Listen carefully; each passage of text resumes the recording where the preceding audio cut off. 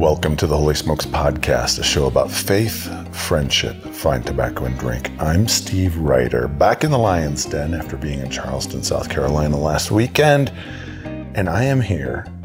I'm super excited for this one because this is a first on the podcast.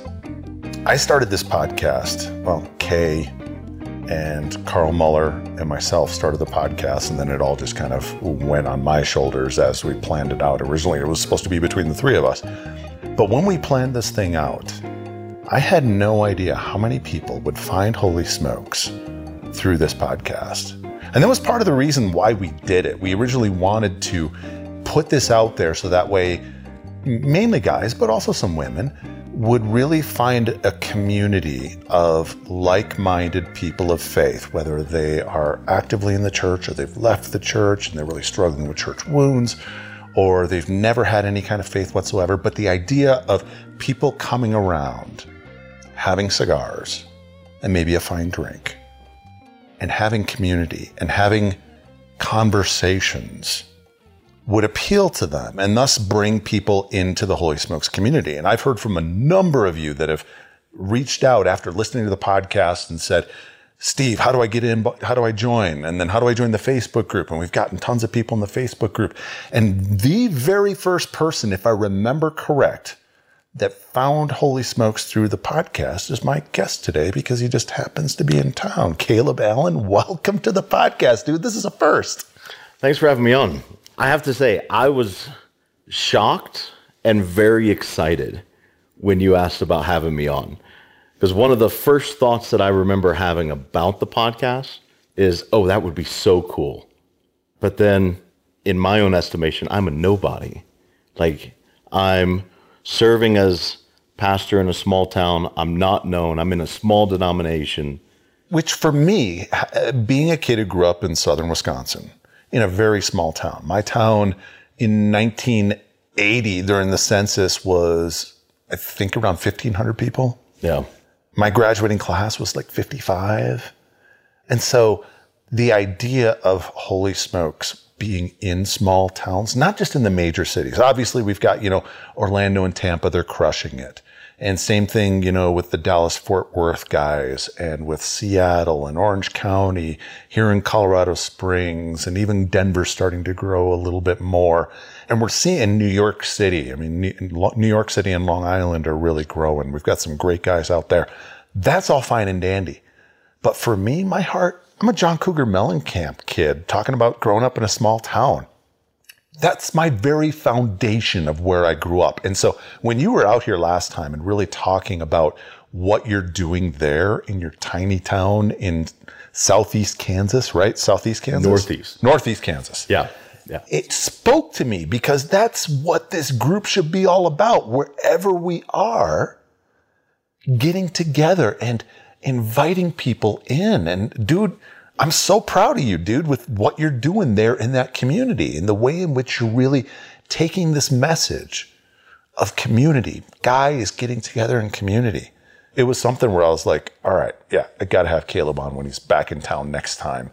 And today is the next time. Yeah. Well, and it's the last time I was in town was for a presbytery meeting. Yeah. And the presbytery rotates between the congregations. Yeah. So I had no idea when the next time would be in town, or when I would be in town next. Yeah. Or when presbytery would be coming next. So this all came about, I think, a few months ago. Yeah. So it's not like it was something planned out years in advance or anything. Yeah. Yeah. I do have a funny story for you about the podcast. Yes. And particularly me telling one of the guys in our church about it. Yeah. So we've got a small group in our congregation that enjoy fine tobacco and drink. And we'll often use it as an excuse for fellowship, right? Or maybe we use fellowship as an excuse to pull one out, whichever the case may be. Yeah. So I'm telling them about the podcast. And it was like, dude, you got to check this out. It's good. It's eclectic, like Christian podcasts where you, Steve, is going and interviewing people from all walks of life and just getting their story. And it just happens to include fine tobacco and drink. Well, I forgot that the title, podcast, is in the title. Yeah. So I told him to look up Holy Smokes. And he found the Catholic one? No, he found one where the host like denied basic tenets of the Christian faith. And he came back and was like, dude, have you listened to all of these episodes? I was like, yeah. He was like, really? And you recommend it? And I was like, what are you listening to? And so he pulled it up on his phone and showed him, was like, oh, no, that's not the right one. You want this one. It was funny because a podcast that I've really enjoyed in seeking to share it with someone else forgot a very important word in the title, and it led him to a completely different one for a time. Well, yeah, and if you look for Holy Smokes podcast, I mean, there are a few that pop up there in the search. I know one's Catholic, and then there are some other ones in there. And so I pull out their phone and I say, this is the one you want. Or I'll send them a link. I'll send them a link to either the feed on Apple, so that way they can listen on Apple Podcasts, or I'll send them, I listen to all my podcasts on Pocket Cast. Okay. And so I'll send them a link to the Pocket Casts. I'll have to remember that, or just get the title right the first time. Yeah. So we're getting out of order. What you smoking? Oh, I am smoking a Don Pepin Garcia Original. It's my first time with this brand at all. Yeah. I was running low on cigars, went to Old West Cigar Shop, and picked this one out.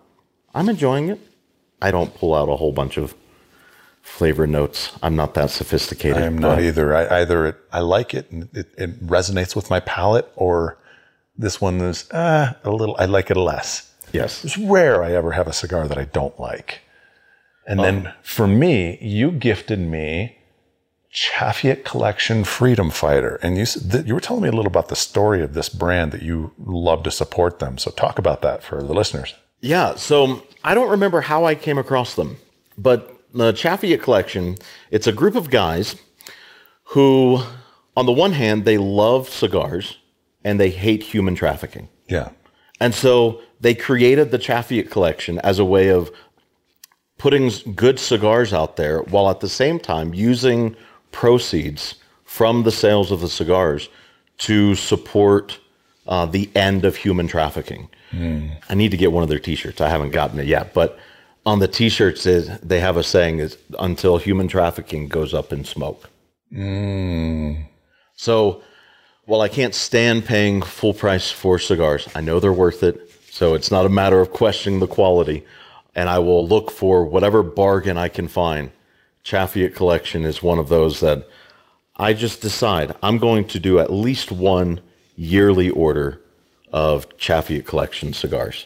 And then, since one of the greatest things about cigars, even more so in my personal opinion than enjoying it myself, is giving it away. Yeah. I gave you one. Well, I appreciate this. So where'd you grow up, Caleb? Okay. Well, this gets interesting. I was born in Tennessee. And so I love Tennessee for that reason. But I grew up in Georgia, South Georgia, not America, Americus. Drop the A at the end, U.S., Jimmy Carter's neck of the woods, for those familiar with him. Plains is about 30 minutes from Americus. I grew up there in a Christian home with a few siblings, 7. Wow. Yeah, just a few. What'd your parents do? My dad, he was trained through Georgia Tech as a mechanical engineer, but he spent the last 20 years, if I recall correctly. It's got to be 20. He just retired as a civil engineer for the Air Force. So he eventually made that transition, found that he enjoyed civil engineering more. Yeah. My mom was, for all of my upbringing, she was a stay-at-home mom. I know she worked as a bank teller for a time, but I'm pretty sure she quit that long, or at least sometime before I was born, so that she could stay at home with the kids. Yeah. So, yeah. And then mom passed away. Sorry. In 2018 after a 6-year battle with cancer. What kind of cancer? I don't remember the specific kind. It's a close relative to ovarian cancer. Got it. But not ovarian cancer specifically. Yeah. So, wait, hold on. I said 2018. That's not right. It would have been 2006. I got my years off by quite a bit. Quite a bit. Yeah. How old were you at the time? 18. That's tough. And what number are you in the birth order? I am the third. Oldest son, third overall. And how old was your youngest sibling at the time she passed? 9. 9. Ah, man, that's tough. And she'd had cancer for, I think it was Most 6 of his years. life. Most of his life. Or her life. His life. His life. Yeah. Man, how'd your family handle that? It took several years for us to work through the grief of losing our mother. Yeah. And in the process, there were at least some relationships that splintered within the family. I think we could say as well as could be expected, but at the same time, not well at all. What kind of kid were you growing up? Oh. I see a little bit of a smirk, so I think this is going to get fun. Okay, what kind of kid was I? All right, on the one hand, at least as I recall it, I was an obedient kid, rebellious in my own way. How so? Like I would push the boundaries a little bit. Let me give an example on that. Pushing the boundaries being, I went and bought some music CDs that my parents weren't particularly happy with. However, they were like pop Christian CDs. So it wasn't anything extreme or anything like that. What kind of church did you grow up in? Southern Baptist. Okay, so. Like not super fundamentalist, but still has some of that fundamentalism there. I grew up AG, and so. Okay. Yeah, I remember we had a pastor candidate come in. I think it was in 8th grade. Might have been 9th grade. And he ended up being hired. And I remember him downstairs talking about some of the stuff that he believed before the whole congregation during a potluck dinner where everyone was kind of getting to know him and questioning him. And I remember him standing up there saying, Christian rock is of the devil. And I remember just getting up, walking upstairs with a bunch of the other teenagers. And we're like, all right, this guy, no freaking way. No way. I remember a similar sentiment, but with regard to rap. Rap is of the devil. Oh, God. And oh, God. So, in my like mild rebellion, discovered guys like Lecrae and Tadashi and just when Or solid theologically, and they're really speaking to young people, or at least they were at the time. And when I was in college, like there was a local radio station that played only Christian rap, like exclusively. Yeah. And it was great. I remember back before there was any real good Christian rap, and it was just in the very birth. I remember getting a CD of a guy named T-Bone. Oh, yeah. And I was like, this is not very good. All right, this is really not very good. And then Mark Solomon from the Crucified, the lead singer from the Crucified, came out with a rap CD as well. Really? That he looks back at. I remember seeing him on Facebook one time talking about how just embarrassed he was at just his hubris in doing something like that. And yeah, it was interesting times. It was very interesting times. Yeah, well, kind of on the music side of things, what disillusioned me to the like anti-genre mentality was when I started listening and paying attention to the lyrics in like your classic country or oldies sort of music. Then I came to realize the only difference between like secular country, secular rock, and rap is the music. Like lyrically, as far as what is, not the greatest of influence, it's all the same. Yeah. Their words are different, but their message is the same. Yeah. So for me, that ended up just being like, okay, well, you can't go and say that this particular genre then is inherently evil when the other genres that you're saying are okay are no better. Yeah. So the other side to mild rebellion, I had this pesky issue where my conscience just wouldn't let me get away with things that I knew was wrong.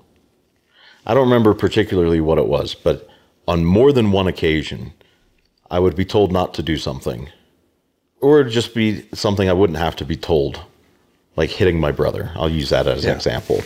I don't recall if that was the particular matter, but things that you know are wrong. And I would do that thing, get away with it. My parents didn't know, but my conscience wouldn't let it go. And so I would end up going to my parents with the disciplinary implement that was used and saying, I did this. Here you go. I deserve it. Yeah. So I wasn't a very good rebellious kid. Because, the doing the things and getting away with it was fine initially, but I never could keep my mouth shut. So I tattled on myself and got myself in trouble. Did you play any sports growing up or in high school? Well, I was homeschooled. Okay. So in Georgia at the time, the laws with regard to sports is that you had to attend the school you represented, which basically meant I had rec league ball, and once that was it, sports was done. I really wanted to go and do the legal battle.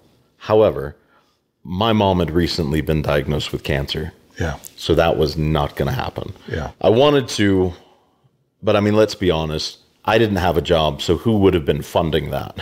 Yeah. And there was far too much, understandably so, on my parents' plate at the time.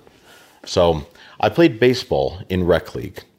I always wanted to play football. I never did. Still love those two sports. Yeah. But I've had to content myself with watching other people play for quite some time. Yeah. So where'd you go after high school? Well, I took a year between high school and college just to work. And you had also lost your mom, and I'm sure that was... Yeah. Or were about to lose your mom. Had just lost my mom. I held myself back in high school and worked for a little bit of time. I didn't save any of the money, so it didn't help me out in the long run. Yeah. So after high school, I went for the second time to a Summit Ministries conference in Dayton, Tennessee. Now, going the second time is important because that's where I met Hannah, who would later become my wife. She was living in Virginia, grew up in Virginia. The college that I had applied to and gotten accepted to was Liberty University. And then, of course, you have all the speculation of you're just going there because of the girl. And it's like, well, no, I was accepted before I met her. But the girl there is definitely an added bonus. It is. Like a 12-hour drive or a 2-hour drive. I'll take the 2-hour drive. Yeah. So, yeah. Now, when I went to Liberty, there was two things. First, my mom had died at this point, and my mom wanted one of her kids to go to Liberty. I was a mama's boy. Yeah. Why? I don't know particularly.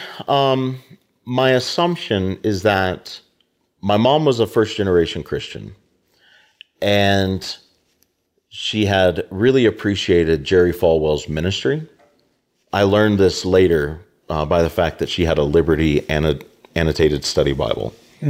That was like her main Bible. So I assume it was because of that. I know my parents for a time supported Jerry Falwell. But I don't know. I never asked why she wanted the kids to go there. Yeah. I just heard her talk about it. So being the mama's boy that I am, I went. Yeah. And my goal at that time was I'm still Southern Baptist. My goal is to become a youth pastor. And not like, let's use youth ministry as a stepping stone. I know that some do that, but it wasn't that.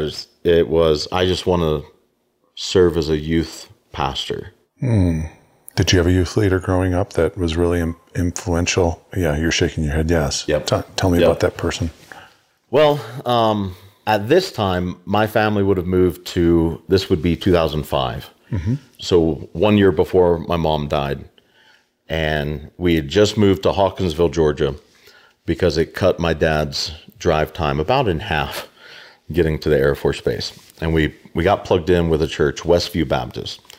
And the youth ministry pastor / music pastor was Micah Emery. And he was the ringleader amongst the high school boys as far as modifying their cars and working on them. I just didn't care about any of that. And at the same time, I never felt like any sort of judgment or anything from him for not having that interest.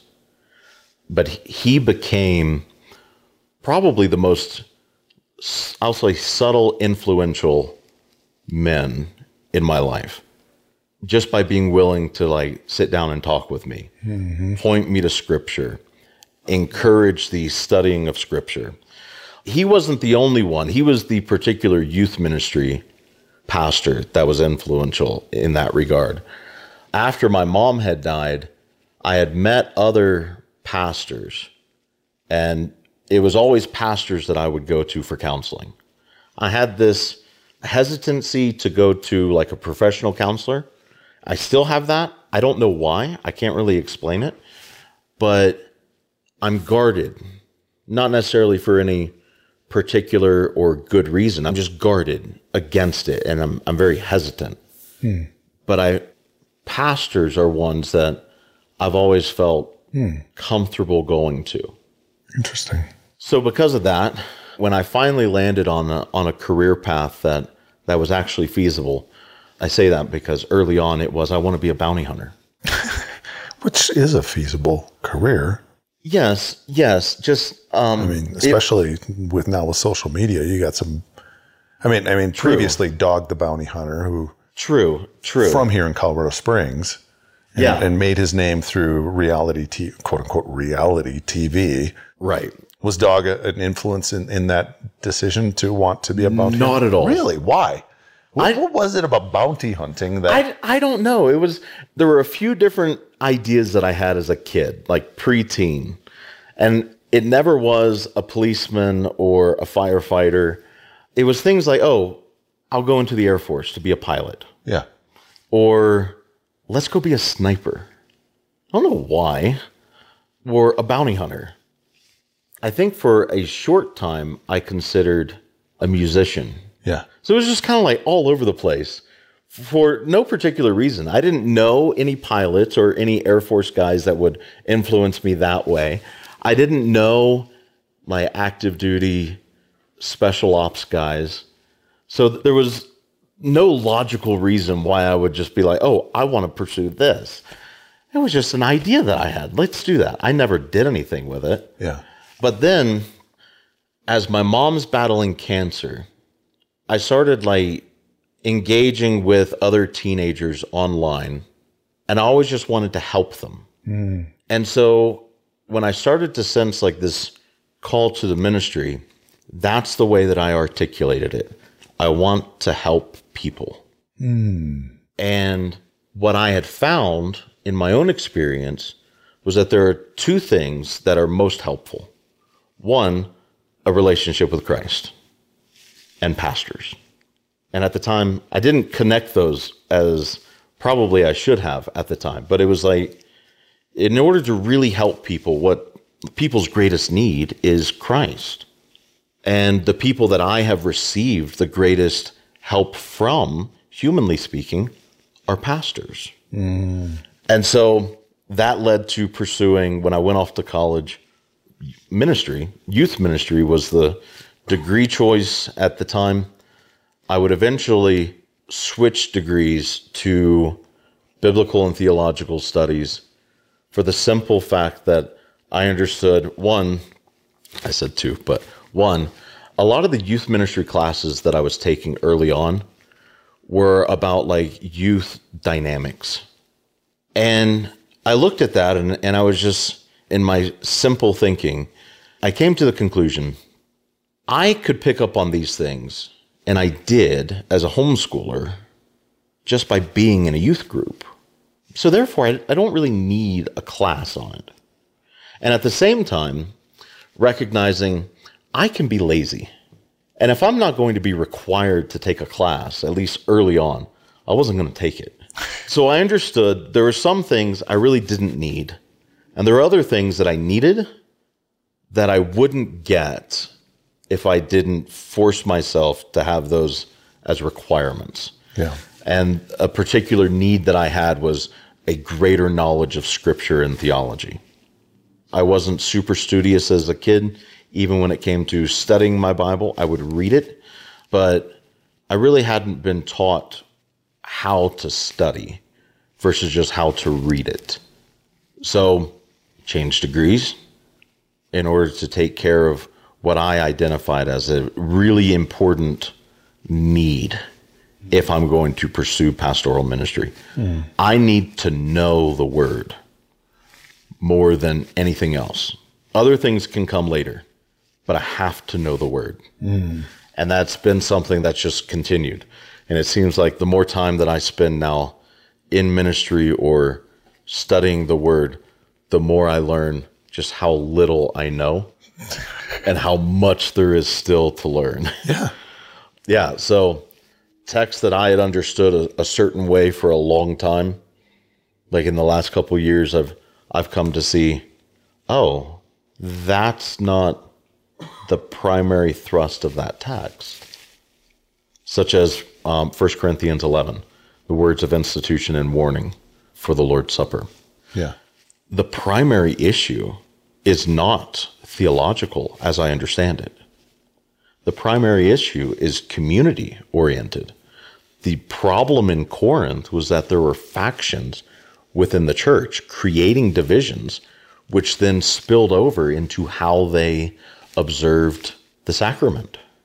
It's not like discerning the Lord's body in that context isn't so much discerning what Christ has done as much as discerning our relationship with Christ's people, which for years, I never picked up on that. Yeah. So it's one of those things where that early understanding that I have a particular lack in my knowledge of Scripture, which led me to pursue a particular degree, that has only been reinforced over the years, even after the degrees. Yeah. So. And what was that degree that you were pursuing at Liberty? How did school go over those years? Yeah. So initially it was the youth ministry one. Then I changed it to both an online degree and changed it to a general religion degree specializing in biblical and theological studies. I had started working at Liberty and learned that Liberty had wonderful benefits for their staff. And so they covered my tuition for the time that I worked for them. Yeah. And they covered my wife's tuition for the time that I was working. So how did it go? I would say overall, I probably could have been a better student. I think in hindsight, we could all say that if we're honest. Sometimes I've struggled with the fact that I went to Liberty simply because there was a major shift in my theology and my understanding of Scripture while I was there. I went from Southern Baptist to Presbyterian. And that started while I was working there. I had a coworker, as all of us, I was a janitor at Liberty. Yeah. So the janitors were, the majority of them were religion majors, funny enough. And the primary topic of conversation at the time was the free will versus predestination matter. So in order to just be able to have conversation with my coworkers in light of what they were already discussing, I had to dive into that. Yeah. So in doing that, where I ended up landing was on the Reformed side of things. And then I had a coworker. I was working second shift. He was on third shift. He gave me a paper that he wrote on the Abrahamic covenant, where he argued in one small part of the paper that infant baptism is an inference and an application of the Abrahamic covenant. And I found that convincing. So I finished, that was early on. I was probably into my second year. I extended it to a 6-year degree. So my 4-year degree is a 6-year degree. And early on, I made that rather significant shift from a dispensational Arminian Baptist upbringing to a Reformed and Presbyterian view of things. But one of the positive benefits that I got as a result is I learned how to disagree. How to disagree without immediately jumping to everyone else is a heretic. Boom. Right which there. is hard. But it's an important shift that people should really go through. And I think part of it was, I think you would probably say, I know it definitely was for me, being in fellowship and having conversations. Like I've said this on the podcast a number of times, but working at Focus all those years, I worked with every freaking denomination under the sun. Yeah. And during those down times where we'd have a chance to hang out in each other's offices and talk, sitting down and, okay, tell me what you believe about this. Okay, I don't necessarily know if I agree with that, but you give me something to chew on, and I know you, and I love you, and we're working in these trenches, and we're sweating, we're bleeding, tears, we're going through it when it's hitting the fan. Yeah. And that camaraderie really opened me up to the kingdom and really gave me this great perspective of that we all bring these different flavors. One of my closest friends back in Denison is a fellow pastor, and he and I disagree on a lot. There's probably, like, core Christianity we agree on. Yeah. That the Bible is the Word of God, that Jesus is the Son of God incarnate, and some other things. But those are the things we disagree on, or that we agree on, and we disagree on just about everything else. Not everything else, but it seems like everything else. Yeah. One of the comments that I got from a fellow classmate during my undergrad, which has stuck with me all these years, I don't remember her name, but she commented at the end of the course that I had disagreed with everything she wrote over the course of that class. Everything. And when I first saw that, I was like, really? Everything? And I went back. There was one post of hers, discussion board, that I didn't comment on. I still disagreed with it, but that was the one I didn't comment on. Every other one, if I commented on it, I disagreed. And apparently even the one I didn't comment on, I disagreed. Yeah. But her conclusion was appreciating that while I disagreed, I was gracious in it. And she said, I look forward to meeting you in another class. That has stuck with me. It's been probably close to 8 to 10 years. I don't remember her name. Yeah. But I still remember that. Yeah. And that has, in some ways, become a goal of mine. Like, I don't necessarily want to disagree with people. But if I'm going to, I want it to be where they can walk away and say that they appreciate the disagreement because of how I disagree. And so long as we understand that Christians are upholding, at the very least, in addition to core Christianity, right? But if we're all holding that the Word of God is the final authority, we may disagree on interpretation. We may disagree on application. But we can still appreciate the fact that while we disagree here, what we're going back to is that same authoritative source. Yeah. And part of the disagreement is coming about because of sin, right?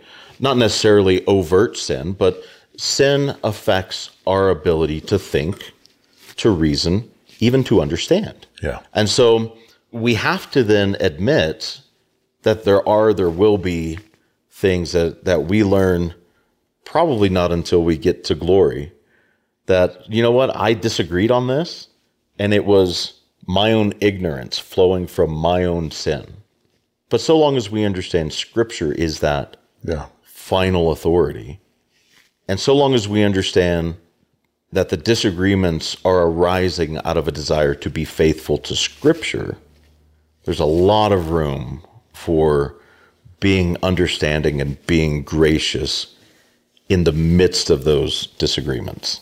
So I would say that's probably my personal greatest takeaway from my time at Liberty University, is learning how to disagree with people. I'm not perfect in it. I still have a lot of learning to do. Yeah. But that's the attitude. Yeah. That we're all growing. Right. None of us have arrived. No. There's always things that we can be working on. So. And the moment we think that we have arrived, oh boy, that ought to be like a major red flag. Huge.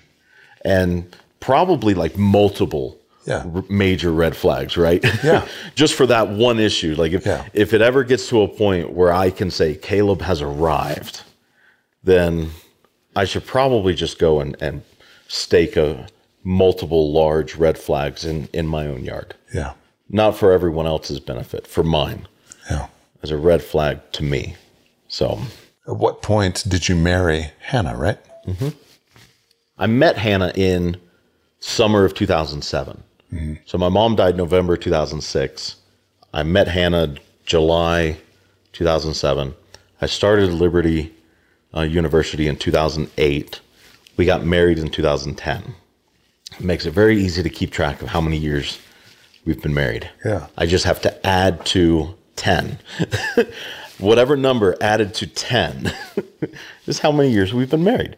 Yeah. Now, what's interesting, because that means then that while I'm going through this rather significant theological shift, I've already met Hannah. We are dating for a significant part of that. We're engaged, then we're married. Her background is non-denominational charismatic. And so with how I grew up, like the charismatics were the crazy people. Your Presbyterians were the liberal ones, because the particular area I grew up in, you had one major strand of Presbyterian, it's still the largest Presbyterian denomination, the Presbyterian Church, USA. PCA is the largest Orthodox Presbyterian denomination. So in Americus, Georgia, and that area, if you were part of a Presbyterian church, chances are it was PCUSA, and chances are you weren't very Orthodox. So I'm going from that, as far as like my overall background, Southern Baptist with an understanding. Charismatics are the off the wall ones. Presbyterians are the major unorthodox ones. And I'm slowly shifting into a Reformed and Presbyterian position while I'm dating and then marry Hannah, who grew up charismatic.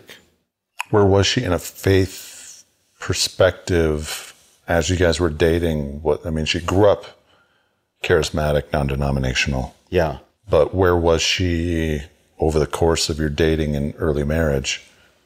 And how did it at all kind of adjust your thinking?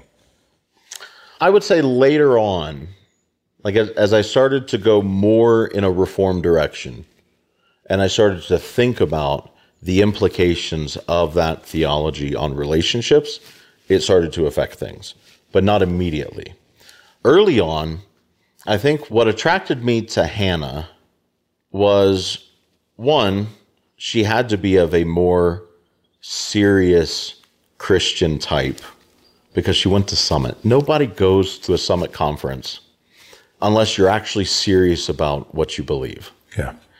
You're not going to go and choose to spend 2 weeks, as it was with the conference we went to, 2 weeks sitting through 8 hours of lectures every day with a few hours of free time, just so you can go back and continue your nominal, go with the flow Christian life. You're either serious about it or you're forced to go, as some of my friends were. And as a result, the Lord blessed that time and they became serious about their faith. For me, it stood out that Hannah wanted to go to that. Mm. I had no idea about her background or anything. Yeah. What Hannah has always been committed to is the scriptures. So then as I'm debating these things and wrestling through them, I'm sharing all that I'm learning with Hannah.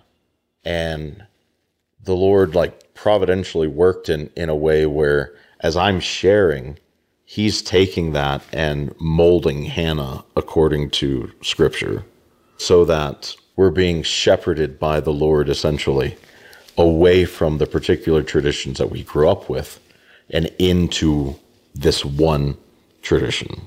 So what that has looked like as far as family goes, that's where it gets pretty interesting. One of these days, I'll keep puffing on the cigar to keep it lit, but it's a normal thing for the guests. Okay, I don't feel bad then. No, it's very normal.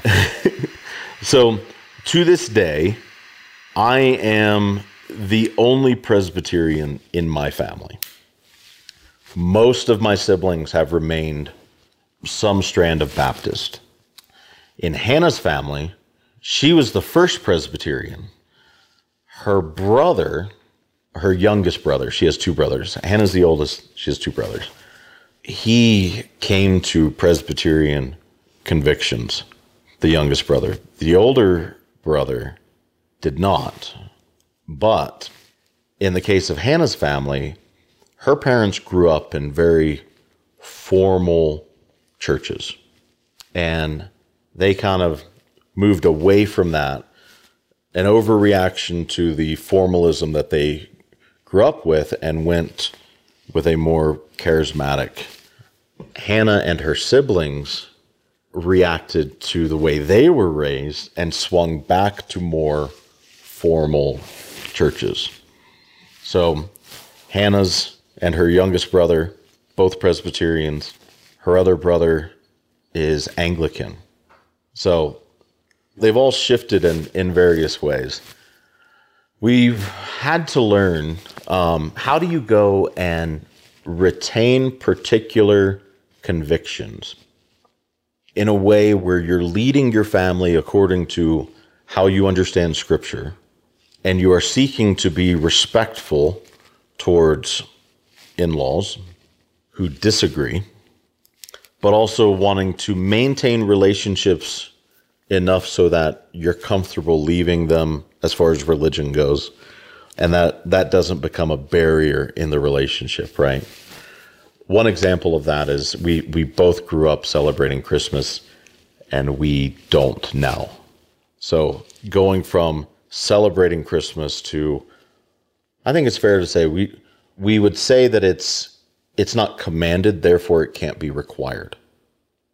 And we're not convinced that it's, like, I can't celebrate it in a non-religious way because that's how I was raised. Mm-hmm. And so there's very strong religious overtones to the celebration of Christmas for me that I can't justify according to my understanding of how God controls his worship. How do you guys deal with that as a church, the holidays?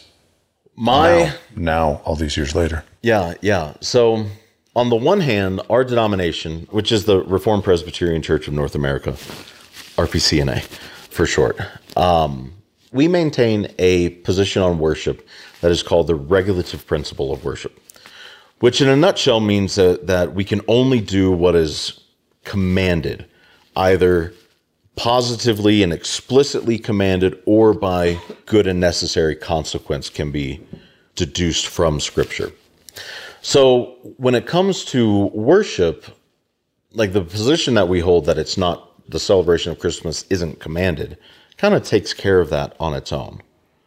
Because since it's not commanded, I can't be required, and I can't require of the congregation to observe a day that the Lord himself hasn't commanded that we observe. So what that looks like then is I just don't change my preaching schedule for the holidays. Now, if it should happen that I am working through a text or working through a book, and I get to, in the course of that scheduling, it's going to be an incarnation sermon right around Christmas. Well, my view of the regulative principle states that I don't change for a holiday, right? That includes not moving away from it just because of the holiday. So I'm not going to change to an incarnation or Christmas sermon for Christmas.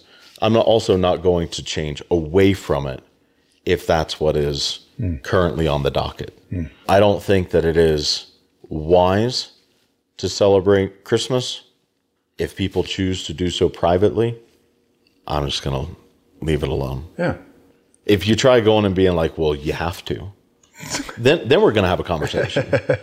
Because again, it's like you can't require, you can't impose upon someone, as I understand Scripture, what Christ hasn't commanded. Yeah. And I actually stumbled upon this today in my reading and studying Galatians. The idea of redemption and what it means to be redeemed, biblically speaking. The idea is like purchasing something in a market. So for us to be redeemed from the curse of the law, it is Paul's using language to suggest that Christ actually purchased us, and in purchasing us, frees us from slavery to the law. Yeah. But in doing that, he also becomes our new owner, which is why Paul will, in I believe all of his letters, or nearly all of his letters, he introduces himself as a bondservant or a slave of Christ. He understands that since he's been redeemed, that there is then this obligation to obey Christ. Well, and part of that then is that since we have this obligation, we can't go and impose things that Christ hasn't imposed. Yeah. For my fundamentalist, soft fundamentalist upbringing, which I have close friends who were raised in even more fundamentalist, Yeah. and they would have considered me as like this great rebel for not being as fundamentalist as they were. He's one of my best friends now too, which is pretty funny. But one very easy example of what that means then is when you have like the temperance movement coming along and saying that alcohol and tobacco are inherently evil. Well, you can't say that. And the reason you can't say that is because Christ never says that. Old or New Testament never says it. And he also commands the use of wine in worship. There's one particular, I really need to memorize this reference because I haven't yet and I keep forgetting it. Yeah. So You paraphrase it. Yes. So it's giving regulations in the Pentateuch for worship. And it is specifying like when worship is established in one location, which we know became Jerusalem. And it is giving commands for what you are to do when you make the trip. It's assuming you don't live in Jerusalem and you make the trip to Jerusalem for the annual feast, right? And there's a provision made where if you live so far away that your lambs or your bulls, whatever it is you're going to offer, can't survive the trip. And we have to remember, by survive the trip, that doesn't mean that they just get there and they're still alive. It is, they still have to be without spot. Without blemish.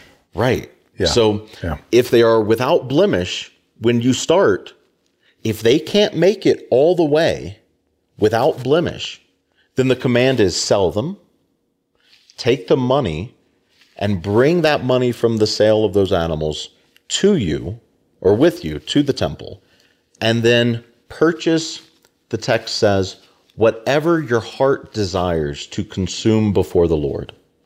And it specifies as things that are permissible, wine or strong drink. It specifies that. So we can't go and say that alcohol is inherently evil. I mean, think about the implications. If we're going to say that, then we have to conclude God commanded evil. God allowed evil because he allowed the consumption of alcoholic beverages in worship. He commanded that as part of the offerings at times. So we have to be careful in what we impose. And temperance, in my mind, is an example of when the church at one point in the past was not careful. And so the church then required things that Scripture doesn't for a good reason. And the goal was, to avoid the appearance of evil, which is another command. We are to avoid the appearance of evil, but you avoid it by not getting drunk, by keeping the command to not be drunk. Yeah. I've heard some say that, like, Jesus turned water into grape juice. Yes, that was what I grew up with, yeah. Yeah, and the other is that Jesus never drank. Then why would the Pharisees accuse him of being a drunkard and a glutton? You know what made that point for me? And when I say made that point, I mean what gave me the understanding of what it means to be accused of drunkenness. I worked all sorts of like odd jobs up until I got the call to Denison. So on this occasion, I was working at a turkey plant in Dayton, Virginia. And I was having a conversation with a coworker, not a believer. And I had mentioned in some other conversation that I enjoy beer. Yeah. So he starts going on about his plans to go and just get absolutely wasted. And then he starts saying that that's what I do. And I'm like, hold on, dude. Hold on. Yeah. I do enjoy beer for the taste. I like the taste of it. But I don't drink it to get drunk. I don't pursue that. That was a reality that just was foreign to him. Yeah. Like, why would you drink beer if you're not going to get drunk? But it made me realize in that moment that that is what was going on. The Pharisees had observed that Jesus did drink. They assumed drunkenness then, and they accused him of that. I think probably because, I would assume, because he was having fun. I don't think Jesus was this stoic figure that was portrayed in the Jesus film, the original one. Yeah. I don't know that I saw that one. Yeah, I'm not even sure. It's been a long time since I've seen it, but I'm not even sure he even cracked a smile. I'm sure he didn't laugh in that movie. And that's one of the reasons why I love The Chosen so much, is because it gives him a certain human quality that's relatable that I've never seen anywhere else. Yeah. I haven't watched The Chosen. I do have some concerns over if there is Mormon influence in it. But a greater concern in my mind is the revelation we have about Jesus is that, like, we don't know what he looked like. Like, we can say definitively he wasn't white, he wasn't black. He's Middle Eastern. He's Israeli. So he's going to have more of a, chances are, more of an olive-colored skin to it. But then any New Testament descriptions, with the exception of Revelation, which is clearly very prophetic in its verbiage and therefore not to be taken literally. But the New Testament emphasis is always away from being able to recognize who Jesus was. Even when the beatings are described, he's beaten beyond recognition. Oh, and when Isaiah was prophesying about Jesus, he had no form or... He was ugly. Yeah. He's essentially saying the guy's going to be ugly. Right. Or at the very least, he's going to be average. He's not going to stand out as like this really good-looking guy. He's definitely not going to have the Hollywood like flowing hair and nice clean-shaven face and yeah. Anyway, back to the main point that you were making with that on Jesus being personable and relatable. I have pointed out to our congregation on numerous occasions that the moniker that often goes with Reformed are the frozen chosen. And I was like, that should break our hearts. Yeah. Like that, to be labeled as stoic, emotionless, cold-hearted should break our hearts. It should break our hearts, one, because Jesus wasn't that way. So first and foremost, our God isn't that way. And thank the Lord he's not.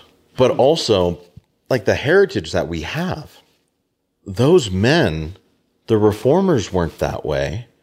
The pastors of the past weren't that way. Yeah. So why would we think that this is suddenly like the disposition that we should have? And this thought just came to me. If it's true, which I don't think I've seen that early Jesus film, so I'll have to take your word for it. If he's portrayed as stoic, then that's why the church has kind of veered that way, because that film then became the controlling interpretation of who Jesus is rather than the scriptures. Yeah. Do we really think that if Jesus was cold and stoic, which is really more the way that the Pharisees are described, do we think he would be friends of tax collectors and sinners? Would Levi, the tax collector, who's going to be attracted to and want to hear this person speak and gather a crowd? I mean, you look at all the successful speakers there are right now, the most successful pastors. They have personality. They let themselves come out in their messages. And for Jesus to have those kinds of crowds following him, and he had to be a dynamic speaker and communicator. And it's not like he was just telling them what they wanted to hear. Like we read numerous times that the crowds left him because of what he said. Yeah. And when you think about like the woman at the well, the Samaritan woman, right? Jesus isn't having this motivational speech with her. He's saying, you're in sin. He's saying your worship is even in sin. Yet he's doing it in a warm way, not to approve of sin, but in such a way where when she goes back to the village, she gathers people to say, hey, come and hear this man. Yes. Who told me all about my life. Right. Everything. The good, the bad, and the ugly, right? And she's inviting people to come and hear him. Levi, the tax collector, is he really going to go and invite tax collectors and sinners, hold a banquet just so that they can hear Jesus? Yeah. If Jesus is not a warm yet firm presence, he didn't excuse sin, he didn't tolerate it, but he wasn't cold towards people. Yeah. He would call it out. And one of the chief groups that he called out over and over again is the Pharisees. Those who had taken God's word and in a desire, if we're really gracious towards them, if we say that it was a desire to be faithful to God's word, they twisted it to a point of becoming very legalistic, going so far as to say, I read in, I think it was in one of the Talmud portions, where they were seeking to define what it means to work on the Sabbath. Okay? Mm-hmm. And this is one of the things they concluded. If you have a water pitcher where you have to remove the lid in order to get water out of it, whether that's by pouring, getting a ladle, whatever, if you have to remove the lid, you are working on the Sabbath. And it's like, okay, that seems a bit weird. And so Jesus goes after them, and he's like, no. What you're doing is you're adding to the word of God in order to keep these traditions and keep this wrong understanding of the word of God. And you're adding so much that you're actually making null and void what God in his word actually says. Man wasn't created for the Sabbath. The Sabbath was created for man. Right. Which I do think is a reason why we ought to be defenders of the Sabbath. We ought to be pushing for more to observe it because God has provided that as a day of blessing. Yeah. And we can't expect to be partaking and experiencing the blessing of it if we're just completely ignoring it. I know of there was a local pizza place, local in Pittsburgh, when we lived there, that the owner's not Reformed, at least as I recall. But some of his workers came and they made a case for closing the restaurant on Sunday. Yeah. And this guy took at least a week off, maybe multiple weeks off, went off into the mountains to study it. So the owner, just to study it. Sunday was their busiest day at the time. So from a human standpoint, they couldn't afford to close on Sunday. He came back and he's like, I think you're right. So they started closing on Sunday. And the Lord blessed that establishment to the point where they were able to open a second location. Wow. And it was like, man, we can get so caught up in our human perspective on what our needs are and how to go about providing for those needs that we forget the whole world is the Lord's. Like when Scripture says that he owns the cattle on 1,000 hills, this doesn't mean that literally in the sense of only 1,000 hills. It's saying he owns all the cattle. Yeah. And do we really think that God, who does all things for the good of his church, we really think that he will withhold blessing for his people when they strive to receive the full benefit that comes with obedience to his word? So I don't remember where all of this started. I feel like we were somewhere else. So, all right, let's get back to your story. So you finish at Liberty. Where do you go? What do you do before you move to Pittsburgh to go work on your master's of theology, right? Well, actually, we moved to Pittsburgh before I finished at Liberty. Okay. So I had been debating, because at this point I'd shifted from Baptist to Presbyterian. Baptist didn't have, at least in my area, they didn't have an educational requirement. Presbyterians do. And so I was like, well, with this change in theology, more education is going to be required. So I started working through, well, what seminary do I go to? And there was two that I was really debating between. I guess three. I did consider a small seminary in Scotland for a time. It was that seminary, Puritan Reformed in Grand Rapids, Michigan, and then Reformed Presbyterian Theological Seminary, which is the denominational seminary for the RPCNA. Mm-hmm. And that's located in Pittsburgh. So in debating that, I sought some counsel, and one pastor encouraged me that if I wanted to meet more Reformed Presbyterians, that going to the denominational seminary would be the better option there. So that's what I ended up doing. We moved to Pittsburgh. Our particular housing situation in Virginia was no longer available. We were renting from a friend he was in the military at the time and was getting stationed in another state. So they sold the house. Yeah.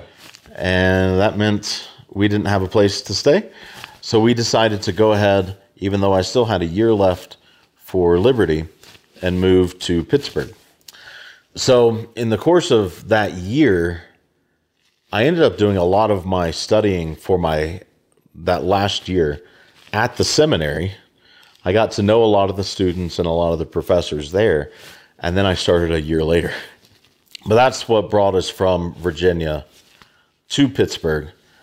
And then, because it was a bit too easy to stretch a 4-year degree into 6 years. I then stretched a 3-year degree into 6 years. And so when it was all said and done, I took 12 years to get what normally is 7 years worth of training. It worked out really well, though. There's a lot of maturing that takes place over 5 years. And that 5 years, I think, resulted in a lot of maturing for me. A lot of growth in my understanding of how the Presbyterian system works, and what it means to lead my own family, especially with the addition of kids.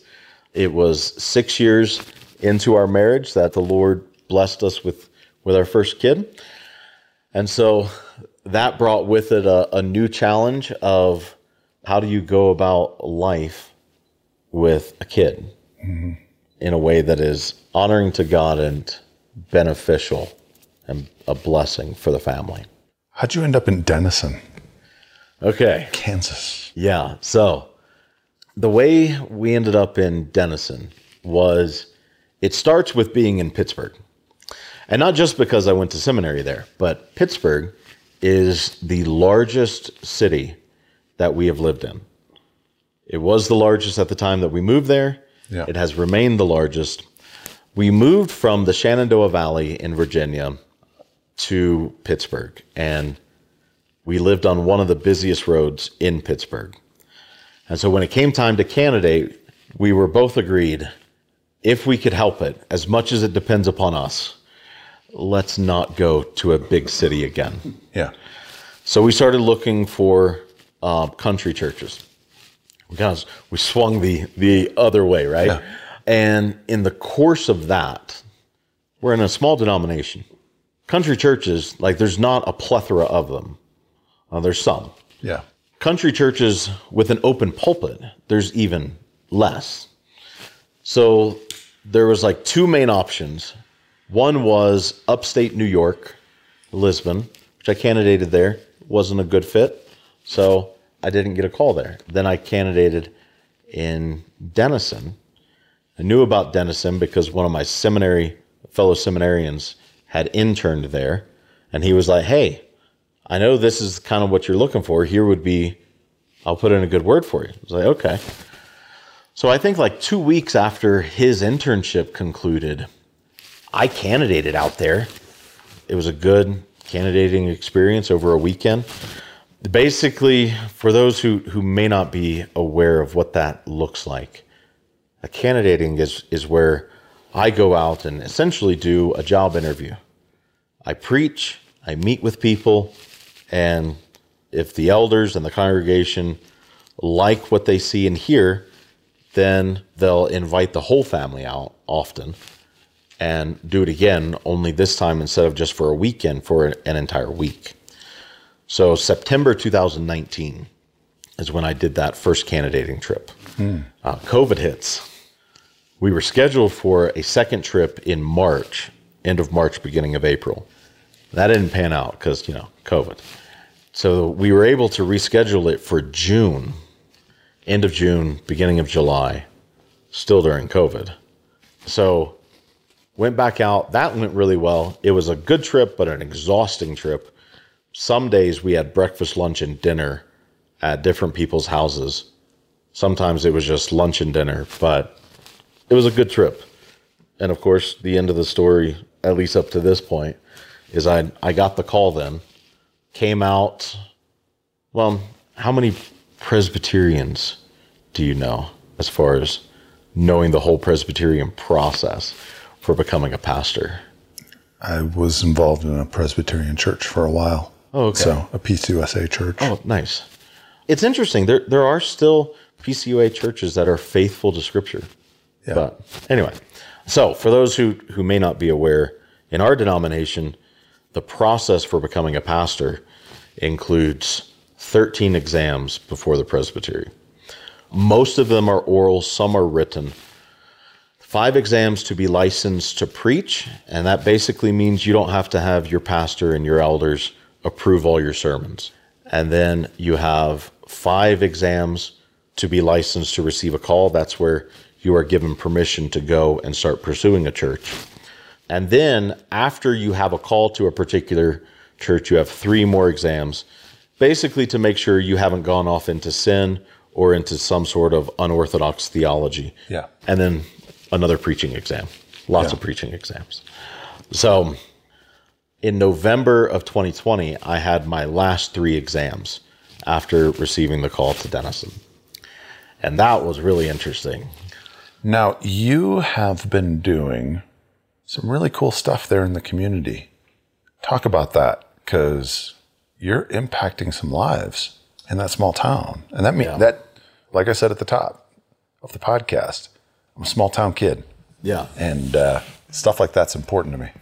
Yeah. So I guess I should start here, because it'll help for those that don't know me it'll help them understand why I did what I did initially. I am an extrovert I need to be around people. Now, it doesn't have to be all the time, but I don't find social gatherings to be draining. So moving from Pittsburgh to Denison, Denison has a population of 150, maybe a little bit over that, and not 1,000, just 150. And our nearest, at the time that we moved there, our nearest relative was 17 hours away. Now our nearest relative, my sister, is 8 or 9 hours away.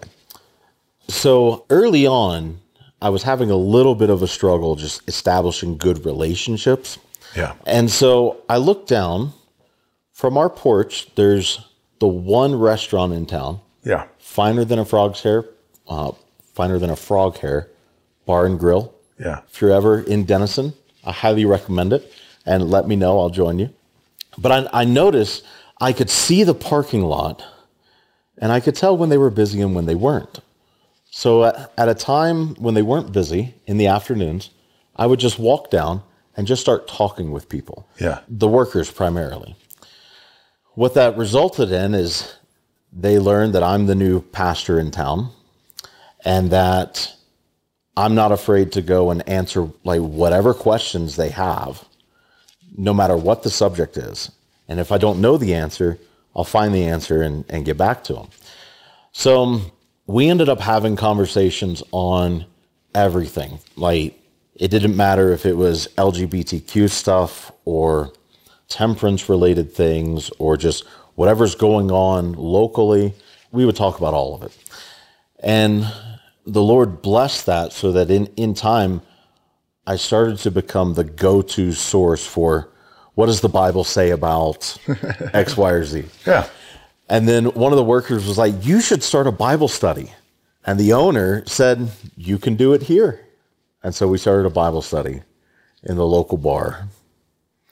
That has since kind of fizzled out, so it's not something that's currently happening. But we saw some really good fruit in the short time that we had it.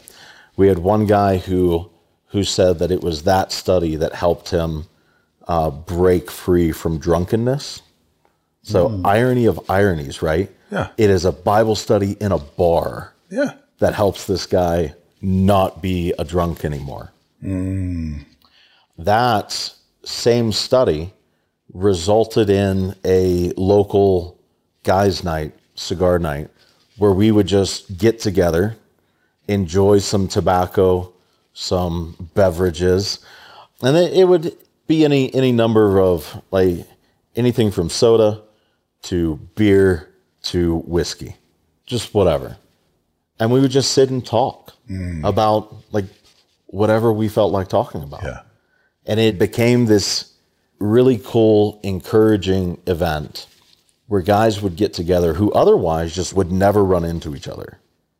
Like, not due to social or economical status ordeals, just life wouldn't have brought this group of guys together on a normal, like, week-to-week sort of thing.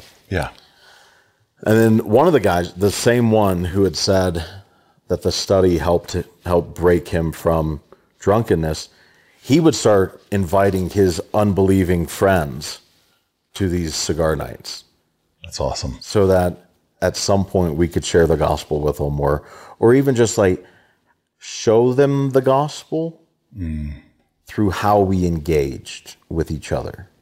So not everyone likes that. There are some, our denomination does have a long history of fully embracing temperance. And some of that, we have officially moved away from that, but some There's still pockets. There's still pockets. Yeah. So there's been some opposition to it.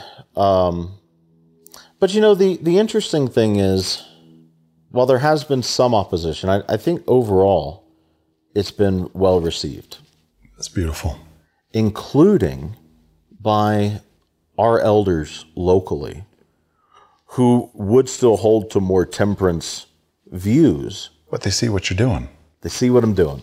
And they're like, the lives that you're impacting, and they're like, don't get drunk. Yeah. Don't get addicted. And if you do, we're coming after you in a loving way. Yeah. In a loving way. Yeah. And so like that's been like their basic criteria. Just be faithful to what Scripture commands in these areas, right? Don't go into drunkenness. Don't become enslaved to any substance. Because of the very foundation of your faith are what Jesus said are the 2 commandments. Love the Lord your God with all your heart, soul, mind, and strength. Yeah. And love your neighbor as yourself. And in reaching out to these people, you're loving these people. Yeah. And you're helping to transform that community. Yep. Just one cigar and one evening at a time. Yes. And conversation and hanging out and getting to know them. Yeah. One thing that we would appreciate prayer on is there were some who came in and ended up controlling it and taking it into a really negative direction. Yeah. And so we have had to stop. Yeah. I'm hoping that we can get it started back up with a more deliberate and like gospel life intentionality. All right. I look forward to hearing how that goes. Yeah. There's still a group of us that get together on Sundays. We'll have worship and the whole Lord's Day activities there. And then people will come over to our house and it's like fellowship, community, fine fellowship with fine tobacco. So, yeah. Caleb Allen, Denison, Kansas. Let's get to rapid fire questions. Alrighty. Rapid fire. Fire here. How's that stick treating you? Well, I'm enjoying it. I'm not treating it very well, but it's good. It's good. I'll have to get another one of these. When did you first try cigars or pipe? I think it was 2014. I forget if it was pipe or cigar first. So I'll tell you about both of them. Yeah. The first cigar I ever tried was there was a birthday party for an older gentleman in the church, older than me. We'll put it that way. And he loves like just hanging out with, enjoying cigars with friends. I got invited to that. I had no idea even like how to cut a cigar at the time. They walked me through it, got me started on a good cigar. I don't remember what the cigar was. I just know I had a pleasant experience. So that same guy bought me my first pipe and pipe tobacco. So I don't remember what order that was. I don't remember if he bought the pipe first and then invited me, or if he invited me and then bought the pipe for me. Both would have been within a couple of years of each other. So, yeah. Do you prefer cigars or pipe? Right now, I prefer cigars. I will occasionally still pull out my pipe. I have a lot more pipe tobacco than I probably should have, given how infrequently I smoke it. Best dollar for dollar cigar that you get? Dollar for dollar. Anything Southern Draw. I love Southern Draw. Their cigars tend to be more peppery because Robert Holt likes peppery cigars. Yeah. He's the owner, founder, whatever. So anything by Southern Draw. I've yet to be disappointed by a Southern Draw cigar. Where's your go-to place to get your smokes? Probably Cigar Bed. It's a big one. Again, I want to save as much money as I can so I can buy more cigars. That's my go-to place. There's not a whole lot of cigar shops locally. Like I've got to drive to Topeka, which it's not too bad. It's 45 minutes away. But that's the closest cigar shop. Do you have a splurge cigar when you're celebrating something? A case of Southern, or a box of Southern Draw. Southern Draw really is like my go-to for everything. If I'm going to splurge on it, splurging means I'm going to buy an entire box of Southern Draw. What's your favorite liquid pairing with your smoke? Scotch. What kind of scotch? Any in particular? I've, in the last couple of years, been introduced to Lagavulin. I really like the Lagavulin. A nice and peaty scotch. It reminds me of campfires. Most memorable cigar experience? It was a Presbyterian meeting in Pennsylvania. I don't remember what church we were meeting at. A church usually hosts our Presbyterian meetings. And I went in and went to the parking lot to have a cigar and was joined by a fellow elder.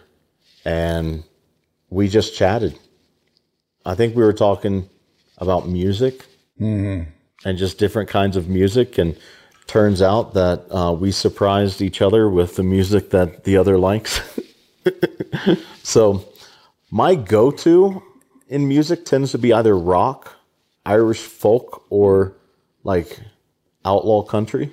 So none of that really goes together, but Yeah. I would never create a playlist for you for that reason. All right, non-cigar questions. Marvel or DC? Marvel. Did you have a favorite superhero when you were a kid? Wolverine. Wolverine. Why? I think it was the claws. Just to essentially be able to carry around blades in your hands just all the time, and 6 of them, and like he's basically indestructible. Yeah. Star Wars or Star Trek? Star Wars. Sports teams? Sports teams. All right, baseball and football. For baseball, Atlanta Braves. For football, we'll start with college. University of Georgia, much to my dad's disappointment. Is he a Tennessee guy? No, he's a Georgia Tech graduate. Oh, yeah, Georgia Tech, that's right, yeah. And then for professional, Tampa Bay Buccaneers. Why Tampa? Well, Because they were awful when you were a kid. oh, yes, yes. The great football memory that I have is, I forget what year it was. They went to the Super Bowl against the Raiders. And my mom and my sisters made like a whole Super Bowl spread. It was great. But growing up, I chose whatever professional sports team, football team, based upon the players.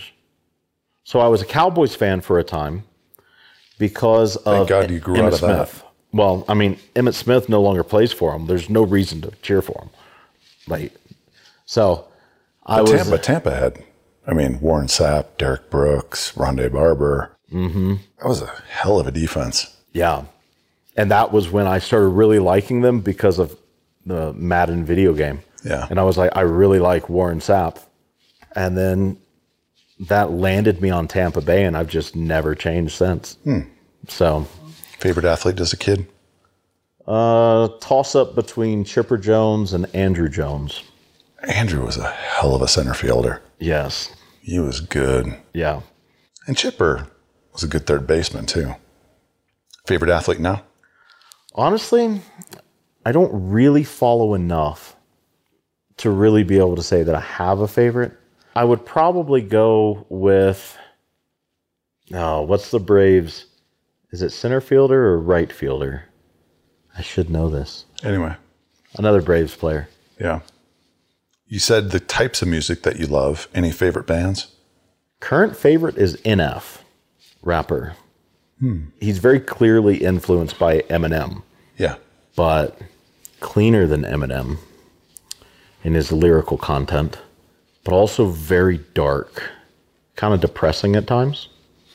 And it's been, in a weird way, comforting as I've wrestled with my own depression. So, enough. Probably a favorite song of his right now would be Happy. Favorite food? Anything Mexican. Have you or anyone you deeply trust ever experienced something that is unexplainable? It could be something spiritual. It could be UFOs are in the news. Oh, I've experienced what I can only describe as some sort of demonic presence. And it was the technically 3 instances that stand out all happened as a teenager. In one neighborhood we were living in, I went out because our dogs would bark all night if we didn't bring them inside. You know, not a very good neighborly thing to do. Yeah. So I went out to go and get the dog and put him up for the night. And I'm looking, and there are these shadowy figures like standing right next to trees. But there are like street lights and everything, so I can tell they're not trees. They're next to the trees. And they're like black figures with white eyes, really freaky.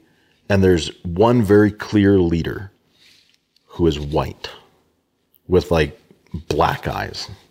And I'm just staring at it, and the white figure starts charging at me. And I turned around and ran inside as soon as that happened. Got my dad. He came out with me. I'm telling him what I'm seeing, and he's like, there's nothing there. You're still seeing it. I'm still seeing it. And so when my dad was out, they wouldn't come any closer. I don't know why, but it was like, that was strange. A few years later, I'm driving home from work, and there's this dog in the road. And it's weird. It's staring right at me.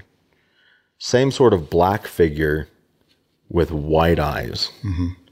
With where our house was, there's a hill that goes up and then down, and our road is to the left at the bottom of the hill. So when I see it, I'm going up the hill. I can't move over because, Oncoming dangerous traffic. driving. Right. So I was like, well, I have to run over the thing. I run over it, or I run through it. Yeah. There's no like bump of running over a dog. I look in my mirror, and it is still staring me down. Same spot, hasn't moved.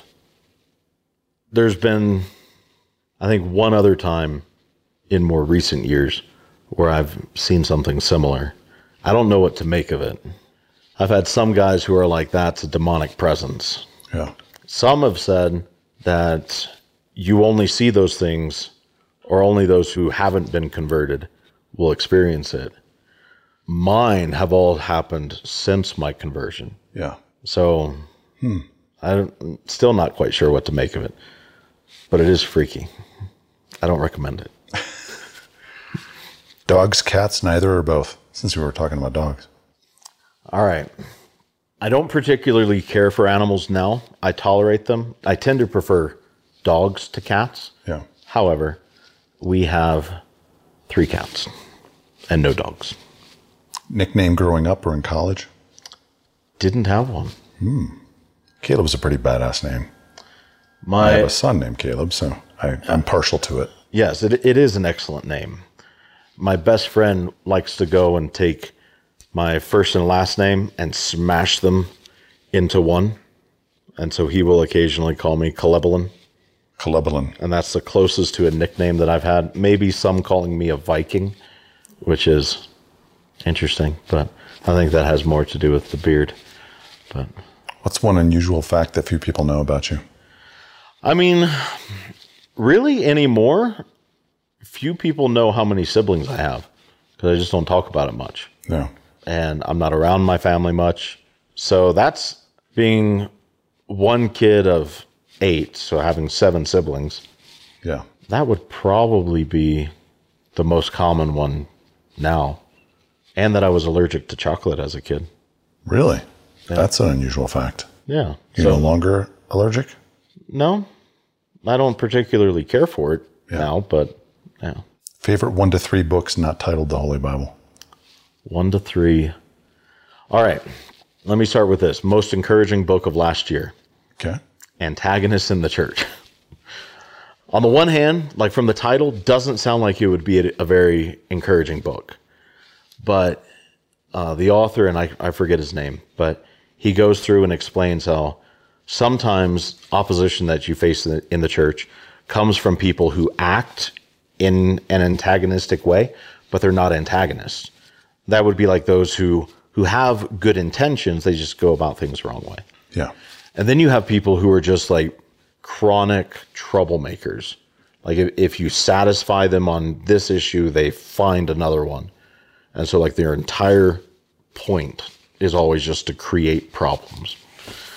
So on Antagonists in the Church, Jesus Loves the Little Children by Daniel Hyde, which was one of the most encouraging and warm treatments on infant baptism that I've read. Still a favorite. I haven't read it in probably 10 years. Yeah. Still a favorite. And then A.W. Tozer, The Attributes of God. Ooh. There aren't many books, there aren't many things, just period, that will bring a tear to my eye. That book. It's a 2-volume one, but it's the same series. His Attributes of God brings tears to my eyes. It's so warm in just how he writes. So, who's the most impactful person in your life? Individual, like still living, that I know personally? Anyone. Who's the most impactful person in your life? Steve Bradley. Tell me about Steve. He was my pastor in Pittsburgh, and really in a lot of ways still is. I think he's the one that helped me to understand what it means to hold to like Reformed theology without being really ungracious and uncharitable. That's a nice way to put it. Great mentor. Yeah. How do you want to be remembered? I want to be remembered as one who, in spite of my own imperfections and in spite of my own sin, I want to be remembered as one who faithfully followed Christ. In my preaching, in my parenting, in my, I don't know what the verb for it is, being a husband, in my friendships, that's what I want to be remembered for. Last 3 questions. Okay. What does Holy Smokes mean to you, and how has it contributed to your spiritual journey? You started off by saying that I'm the first one who discovered Holy Smokes through the podcast. That's been on the podcast. Yeah. So the podcast helped me particularly as I was going through a time of isolation and really longing for a community that I thought I had lost. I think I've come to learn I hadn't actually lost it, but I was in such a dark place that it felt that way. So in my mind, Holy Smokes, starting with the podcast, is a source of great encouragement in dark times. I have only been to 2 official like Holy Smokes gatherings, both in Colorado Springs. Yeah. I've been to the one at Paul Felidis' house. Yeah. And I've been to the Hardres, which I just recently went to. Yeah. As far as the gatherings as I've experienced them, I think the Holy Smokes community embodies the community of faith that we're called to. Yeah. The 2 that I've been to, in each case, even though I've had very particular, like heavy things going on in my own life, I've walked away from those really encouraged. That's beautiful. And for any who have heard the multiple witness about Paul's character and the kind of person he is, coming from someone who's not from Colorado Springs, who hasn't known Paul very long, I've seen him once, that testimony is just completely true. He's such a great guy. He is. So at his place, just sat down and just talked with people. I don't even remember what we talked about. Yeah. And then same thing at the Hardres. I eventually got roped into throwing darts. I'm not very good. So Yeah. whoever had me on their team got the short end of the stick. So, but it was a jolly old time. So yeah, I would say those 2 things. The podcast has been very special to me, and so has the gatherings that I've been able to make it to. Thank you. That's awesome. If you could have a Holy Smoke with any 3 people throughout history, living or deceased, who would they be? Can't name Jesus. All right. I'm going to go with R.L. Dabney, who is a Southern Presbyterian minister during like antebellum South Civil War era. Yeah. The reason is what I've seen in his writings and in the biographies about him versus how he's often characterized today, they're like almost two completely different people. So just to chat with him about that, as well as to, from one Southern man to another, to get counsel as far as being a minister from the South. The others, what was that? The other two. The other two. Can it be people that I've already had smokes with? Absolutely. I'm going to say Steve Bradley again. That one almost isn't fair because I still get to have a smoke with him on at least on a yearly basis. But it's always such a good time that it's worth doing again and again and again. And one last one. The Apostle Paul, particularly because of his pastoral letters to Timothy and Titus. I want to ask him, like, what led him to go and label man-made traditions that, like, take precedence over the Word of God? He labels them as doctrines of demons. I want to ask him about that. What led you there? Unpack that a little bit more. That'd be cool. All right, last question. We're meeting 1 year from today, and I got a bottle of your favorite scotch. What are we celebrating? 1 year from today. Greater peace in the church. Like true peace, not superficial, not peace because everyone agrees with me. True unifying peace. In spite of hardships, in spite of persecutions and difficulties. True peace in the church. Caleb Allen, Denison, Kansas, pastor of that tiny town. It's great having you on, my man. Thanks for being on. Thanks for having me. May we see true peace. Yes, sir. Hey everyone, I wanted to announce that we have Holy Smokes gear. That's right, we have swag. We currently have hats, shirts, stickers like for your vehicle or your travel humidor, magnets, even branded bourbon glasses for a limited time. Go to holysmokes.club and click on the shop tab. That's holysmokes.club. I'm super proud of the shirts. They're made with Bella canvas shirts that are soft and incredibly comfortable. The hats fit wonderfully, which can be a problem for those of us with big noggins. We plan on having a lot more to offer, like Guayabera shirts, additional t-shirt designs, beanies, polos, hoodies, cigar accessories, and much more. Check it out. And even if you don't make a purchase now, be sure to sign up for that email list, as I've thrown a couple big discount coupon codes for those exclusively on that list. So click the shop tab at holysmokes.club. Thanks.